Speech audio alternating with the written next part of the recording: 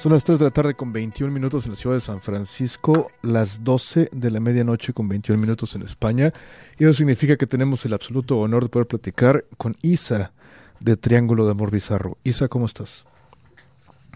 Hola, pues muy bien, muy bien. Aquí disfrutando de una noche más en casa. Claro, una noche más, ¿no? Suena rarísimo, Sí. ¿verdad? Sí, la verdad es que parece que estamos viendo una película de ciencia ficción y bueno, supongo que estábamos demasiado acostumbrados, ¿no? A que no pasara nada y estas cosas, Claro, pues si te fijas en la historia siempre han pasado cosas que nadie esperaba, pero al final ahí están, ¿no? Y tenemos que lidiar con ellas. claro. ¿Cómo estás lidiando con esta situación? He visto que has estado muy activa en los streamings de Instagram y todo eso. Sí, bueno, la verdad es que ya uno no sabe qué hacer muy bien para mantener el contacto con la gente, ¿no? Y con la... Bueno, nosotros vivimos en una aldea muy pequeña aquí en Galicia, en Claro, la costa, y bueno, es casi como una necesidad, ¿no? Tenemos como una especie de ciclos que es eso, encerrarnos durante meses, años a componer y a ensayar y tal, y después hay como una necesidad física de salir, de tocar, estar con mucha gente y rebozarte un poco con todo eso. claro. Y como que se nos ha cortado eso de repente y es complicado gestionar toda esa energía que teníamos reservada, ¿no? Para poder eso, pues, completar el disco, ¿no? De alguna manera, tocándolo y eso, y no sé, Claro, es como que parte de ese ciclo ¿sabes? En el que siempre vamos rodando, pues se ha quedado ahí a medias y estamos como así un poco frenados. Entonces, bueno, pues sí, pues, a través de las historias y tal, de los lives y tal, pues tratas de ver un poco como, por lo menos qué tal ha caído el disco, ¿no? Por ahí, qué es lo que le parece a la gente, porque claro, no sabemos nada, simplemente lo sacamos porque creíamos que era oportuno, ¿no? Era una manera también de que la gente tuviera algo ahí a lo que echarle la mano, ¿no? Cuando estás tantas horas en casa, pues a todos nos está salvando la vida, pues tener un buen libro, poder ver una película o escuchar un disco, ¿no? claro. Y bueno, y fue un poco nuestra aportación, porque bueno, cuando salió el disco pues ya sabíamos que iba a salir en estas circunstancias, pero bueno, decidimos que estaba bien, que también era un buen momento. Claro, porque si hay proyectos que están pensando de repente si lanzan nueva música o no. Y yo no estoy mucho de Sí, acuerdo. Yo digo, pues venga, la situación es la que es y la gente claro, está esperando algo diferente que le exactamente. agregue, que le alegre el día y pues bueno, la nueva música es algo completamente necesario en Sí, estos sí, momentos. totalmente. Y además eso, que una vez que haces algo y que ya lo tienes ahí, pues es una necesidad también sacar, ¿no? Y que salga y ya está, ¿no? Es, para nosotros, claro, tampoco fue nunca demasiado lo prioritario, ¿no? Monetizar monetizar Claro, nuestros discos, sino hacer las cosas porque nos gusta. Bueno, evidentemente, pues rentabilidad siempre tienes que sacarle para poder aventurarte en otro, ¿no? Y seguir trabajando en esto, pero bueno, lo primero es eso, es poder expresarte y poder hacer algo con lo que te sientas más orgulloso y bueno, y ver qué le parece a la gente. Entonces frenar eso de repente porque no lo vayas a poder rentabilizar a corto plazo o nunca, pues tampoco nos parecía claro. una buena idea. Así que, Oye, pues bueno, ya te lo dije fuera del aire. Gran disco, está increíble, la verdad. vamos, Bueno, pasaron 2 años del Gato Pardo, el EP que lanzaron en sí, el 2018. Pasaron 4 años del Salve Discordia y regresan con este gran álbum con rolas muy importantes, muy chidas como Ruptura, que es buenísima. Mi favorita, ¿sabes cuál es? Folía de las sí, apariciones. Esa canción me sí, gusta mucho. Sí, Folía de wow. las apariciones. increíble. Era una canción que sí, fue, yo creo que fue de las primeras que compusimos y bueno, no sabía muy bien cómo iba a encajar porque bueno, así cuando enseñábamos un poco el disco a amigos y tal, al principio pues parecía que era una canción que era como más fuera de tal, pero al final nos dimos cuenta de que era importante que quedara en el disco y bueno, y creo que acertamos porque sí que es una canción que está gustando mucho. Tiene su rollo, ¿sabes? A mí también favoritas no tengo, pero bueno, es una canción que eso, como a ser de las primeras y bueno, y está muy centrada en cosas que a mí pues me gustaron mucho estos años atrás y no, muy influenciada por cosas que a mí me gustaron mucho. Claro. Pues me gusta también. Sí. Claro, y una pregunta un poco difícil. ¿Cuál es tu canción favorita de este nuevo disco? Yo sé que, pues bueno, son tus bebés. Sí, es muy difícil. Además que si escuchaste ese disco te darás cuenta de que son canciones muy diferentes, sí, ¿no? sí. Cada una tiene intenciones muy diferentes. Claro. Pero puede ser que por la cantidad de veces que cambió, porque a veces hasta me viene a la cabeza una canción y yo esta canción porque me viene a la cabeza y era como era al principio esa canción que era totalmente diferente, cambió tantísimo y es tan diferente, no es como también una declaración de intenciones que es la de Ruptura, ¿no? Claro. Sí, creo que también eso fue un poco como una marca de ¿sabes? Como en plan una forma de hacer ya también de acercarse fue un poco lo que nos dio un poco la idea de no de todo el disco, ¿no? Pero sí de hacer las canciones de forma muy diferente. Claro. Y esa radicalidad y esa potencia y todo eso, pues está muy lograda, ¿no? Precisamente por eso, porque está muy, muy forzado hacia ese lado.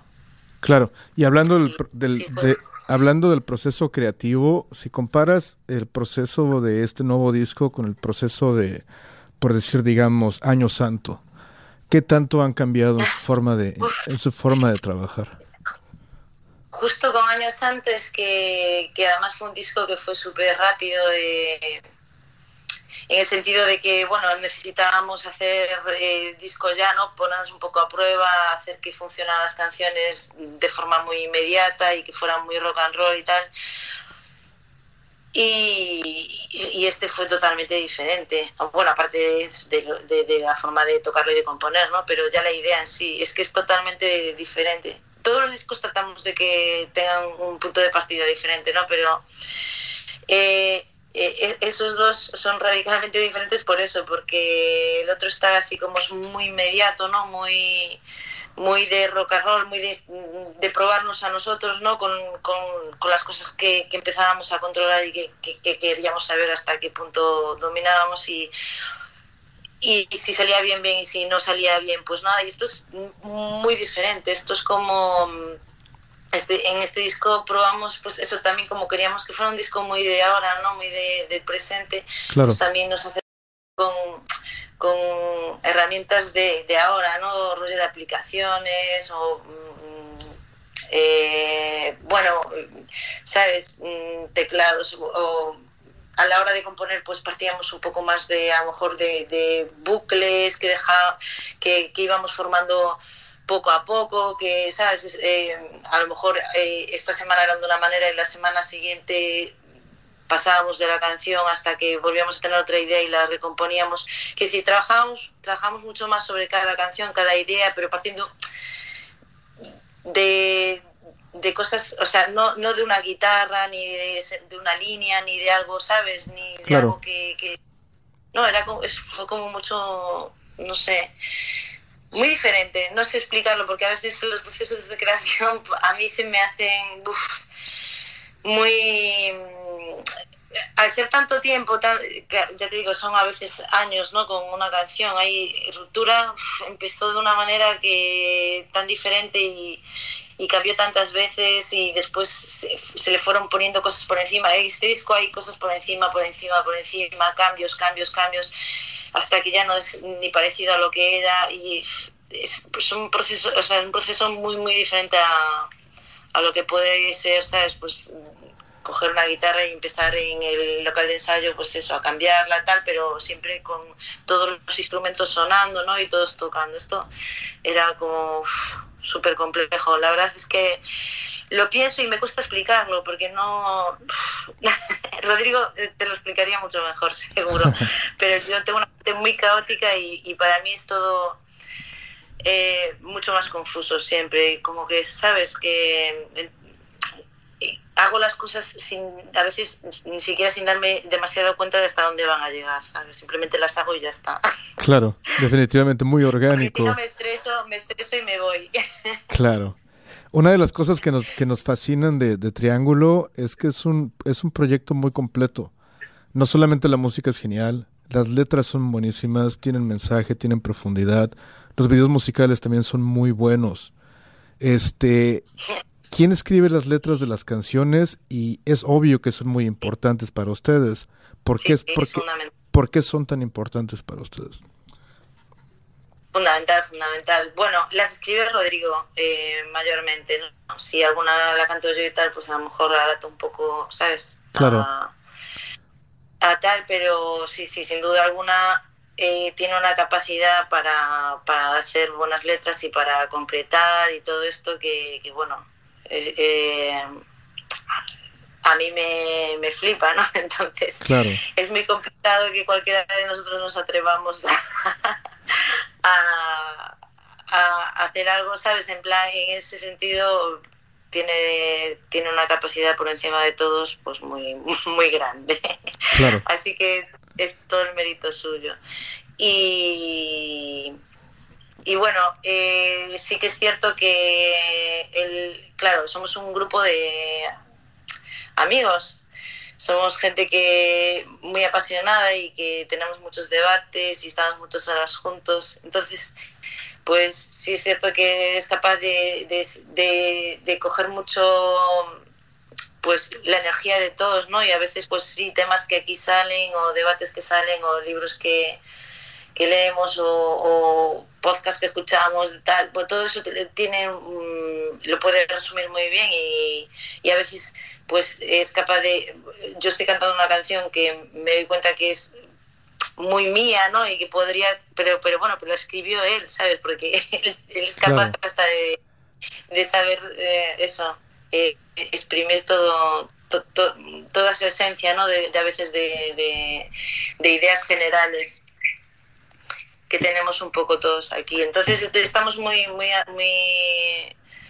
contentos con esa parte de la composición, ¿no? Que nos parece muy importante. Para mí todos los grupos, los que más me gustan siempre casi van porque me flipa la idea, ¿no? El contenido de sus canciones. Es muy difícil que un grupo... Claro. Bueno, a ver, hay no todos, porque bueno, no quiero decir que no sean importantes las letras, pero por ejemplo en Kraftwerk a lo mejor son letras más sencillas, más simples y tal, y también me flipa, ¿sabes? Claro, sí. pero sí. ¿Y los videos musicales? Que cantan, sí. Los videos musicales, pues sí, que claro, todo al tener una idea muy clara de lo que es cada canción, de lo que habla cada canción y tal, pues las imágenes siempre tenemos bastante claro, aunque a veces no tenemos el control absoluto, sobre todo cuando, por ejemplo, cuando ya son vídeos de autor, como en plan, por ejemplo, Luis Cervero, ¿no? Que nos hizo mucho y bueno, claro, ante un artista con su capacidad, pues nadie más nos atreveríamos a decir nada, ¿no? Él simplemente escucha la canción y la mejora con el vídeo. Claro. Pero cuando tenemos la oportunidad pues de meter un poco más de mano y tal, pues sí, la idea de la canción siempre la tenemos bastante clara y tal, y ahí pues siempre intentamos, ¿sabes?, transmitirle ese mensaje a la persona que la va a hacer, y siempre dejando ese margen de creatividad que cada uno tiene en su, ¿no? en su labor. Si tampoco nos metemos... Quiero decir, el diseñador, el que crea el arte de tal, le podemos dar muchas ideas y orientarlo y tal, pero siempre dejando a su libre, vamos, que termine él de darle su rollo y que exprima su capacidad de crear, claro. Claro, vienen nuevos videos musicales porque sacaron el de Ruptura, ¿no? Si no me equivoco. El de Fukushima. a través, no, sacamos el de Una noche más, que se llama, bueno, yo le llamo Una noche más, pero se llama la del espejo, esa. Es que no me Vigilantes del espejo. Vigilantes del espejo. Vigilantes del espejo. Yo a las canciones llamo a mi manera, entonces nunca me aprendí las canciones de ningún disco. Pues esa, sí, la de Vigilantes del espejo. Además ese título lo puse yo y no me acordaba. Pero sí, sacamos el vídeo de esa canción y después hay un par digamos de rollos visuales, ¿no? Que también los creó el mismo Javi, el director artístico de Murrupilo, que también fue el que hizo la portada, y creó un par de GIFs visuales así para usar en redes en Fukushima y en Ruptura. Claro. Y ese fue Javier, que es el mismo artista que hizo la portada. Claro, es muy complicado hablar del futuro en estos momentos, es casi imposible. Me encuentro, como entrevistador, me encuentro en una situación bastante complicada. Cada vez que hablo con una banda, últimamente, no puedo hablar del futuro, en lo absoluto, es complicadísimo. Pero bueno, ¿tenían planes de ir a México después de lanzar este álbum? Sí. Claro, seguro, a México, sí, siempre tenemos planes de ir a México, pero con este disco pues seguro. Y bueno, es complicado porque claro, es uno de los sectores que más tarde se va a reincorporar a lo que es la normalidad, porque eventos con mucha gente, pues ya sabemos que va a ser muy complicado. Claro. Y al principio de todo esto hablábamos de semanas, después hablábamos de meses, y ya cada vez ya te va sonando que esto, no sé, va a tener mucho tiempo, ¿no? Para recuperarse. No sé qué te dice la gente, qué sensaciones tiene. Claro, se habla de años ya. Por acá en Estados Unidos se habla de un par de años todavía para regresar a los festivales masivos y a los deportes y todo ese tipo de cosas. Pero bueno, la información cambia casi diario, lo cual lo hace más complicado. Sí, esto es como decía Rambo, no día a día, pero claro. Pero es cuando oyes eso de años, es que la verdad es que asusta mucho porque es muy complicado, ¿no? Además con todos estos años ya un poco en los que la música ya solo se podía sostener a través de los conciertos, porque ni la venta de discos ni la reproducción, nada de esto, pues ya era, digamos que con el nuevo paradigma, pues no de redes, de plataformas, las que pues solo se benefician los ¿me entiendes? ¿No? O sea, sí, claro. no digo que. Entonces es muy complicado, se devaluó mucho todo lo que es cultura y sobre todo música, ¿no? Y bueno, supongo que habrá que reinventarse, porque seguro que la música no se va a acabar. Entonces, para que pueda seguir existiendo, habrá que pensar en nuevas formas. Y bueno, pues teniendo en cuenta que tenemos a nuestro alcance todas estas aplicaciones y todas estas plataformas, pues hacer que de alguna manera pues no solo se beneficien los que tienen acciones en Google o en YouTube, ¿sabes? Claro. Y que todo, que se legisle de alguna manera, ¿no? Como para que todos esos contenidos de los que sacan grandes beneficios pues también tengan repercusión en los creativos, ¿no? Y en los músicos en este caso. Claro. Para eso hay que legislar y todo eso pues tendrá que hacerse a marchas forzadas, porque si no va a haber mucha gente y nos incluimos, por supuesto, no va a poder seguir haciendo lo que lo que quieren, y no es un rollo de... Yo creo que, claro, si hablamos de necesidades primarias, pues claro, lo primero es eso, estar todos sanos y salir de esta, ¿no?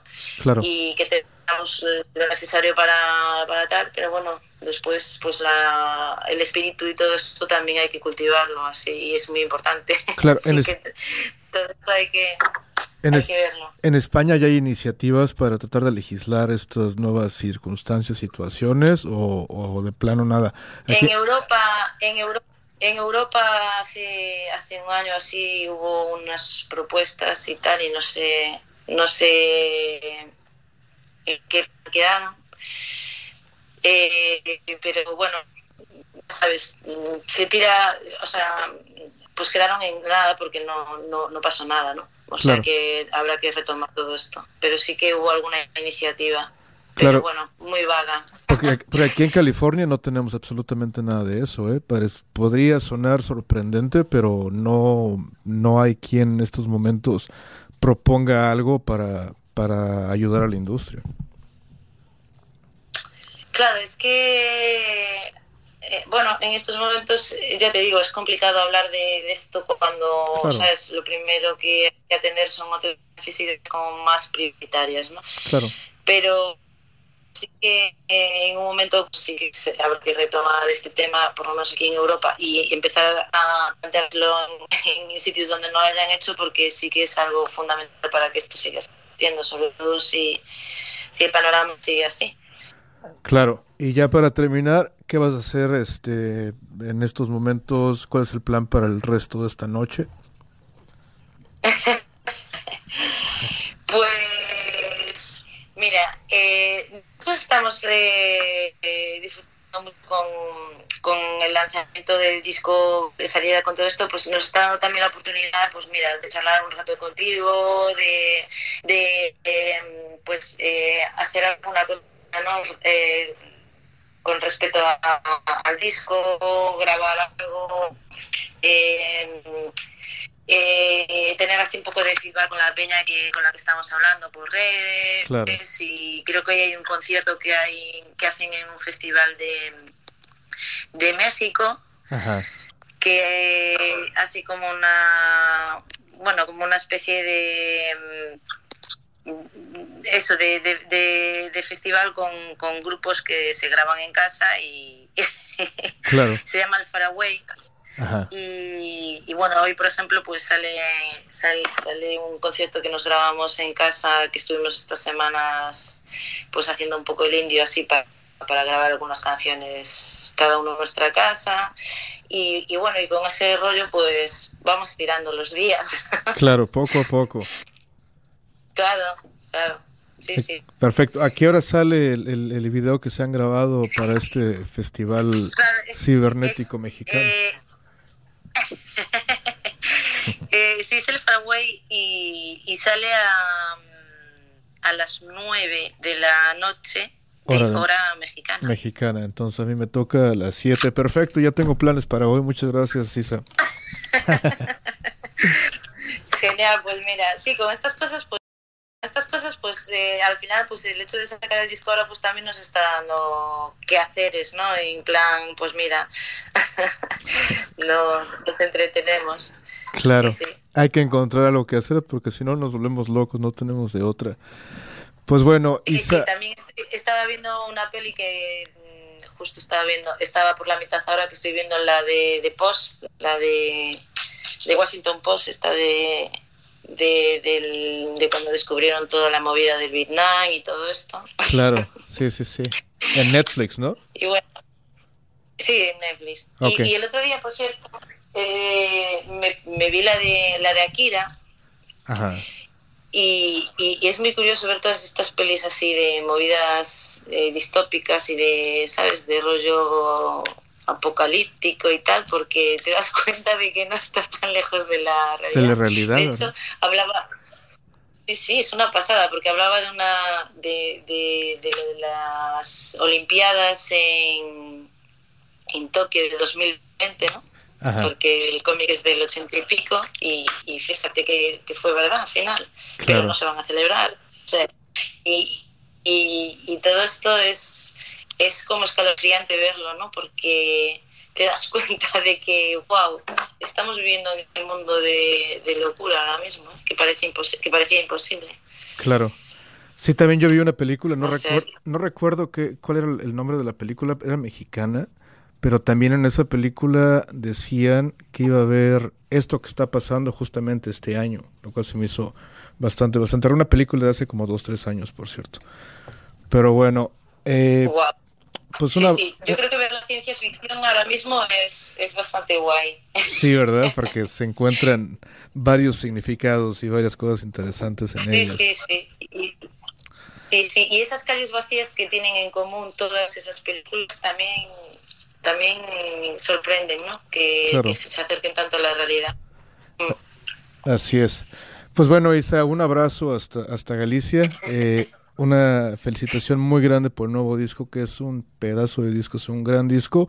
En el programa en inglés que hago, porque hago 2 horas en inglés, 1 hora en español, le dije a la audiencia de San Francisco que según yo es uno de los mejores discos de la década de los 2020, definitivamente, así de bueno lo considero. Muchas gracias, joder, qué honor. Qué guay, muchas gracias. Me alegro de que te haya gustado tanto, la verdad. Excelente. Esto es lo que nos alegra, lo que nos da la vida, que a la gente pues al final le guste nuestro disco y eso. Y casi nos compensa pues todo el trabajo, ¿no? Y bueno, es una alegría en estos tiempos de incertidumbre. Claro que sí. Toquemos una canción del nuevo disco para festejar esta entrevista. ¿Cuál quieres que toquemos? Ajá, pues vamos a poner Futura, ¿no? Ya que hablamos de que era mi canción favorita. Venga. Y son las 3 de la tarde, que es una buena hora para despertar a la gente de la siesta con esa canción. Exactamente, pues venga, un auténtico honor haber platicado contigo. Esperamos verte en San Francisco lo más pronto que se pueda, o en México, si se puede también. Ojalá. Ya que termine todo esto, Ojalá. Los veremos por acá. Gracias, Isa. Gracias a vosotros. Venga. Muchos besos y cuidaros. Igualmente. Salud. Abrazos, cuídate. Adiós. Chao, chao. Chao. Perfecto, esa fue Isa del Triángulo del Humor Bizarro, una entrevista de 25 minutos y la verdad no me importa si a usted le pareció demasiado larga. Haber podido platicar con Isa fue un auténtico honor. Llevamos tiempo queriendo platicar con ella y hoy día se hizo. Así es que para celebrar esta entrevista tocaremos Ruptura del Triángulo del Humor Bizarro en Rockneto a través de KXSF 102.5 FM. Ya casi nos vamos. Rockneto.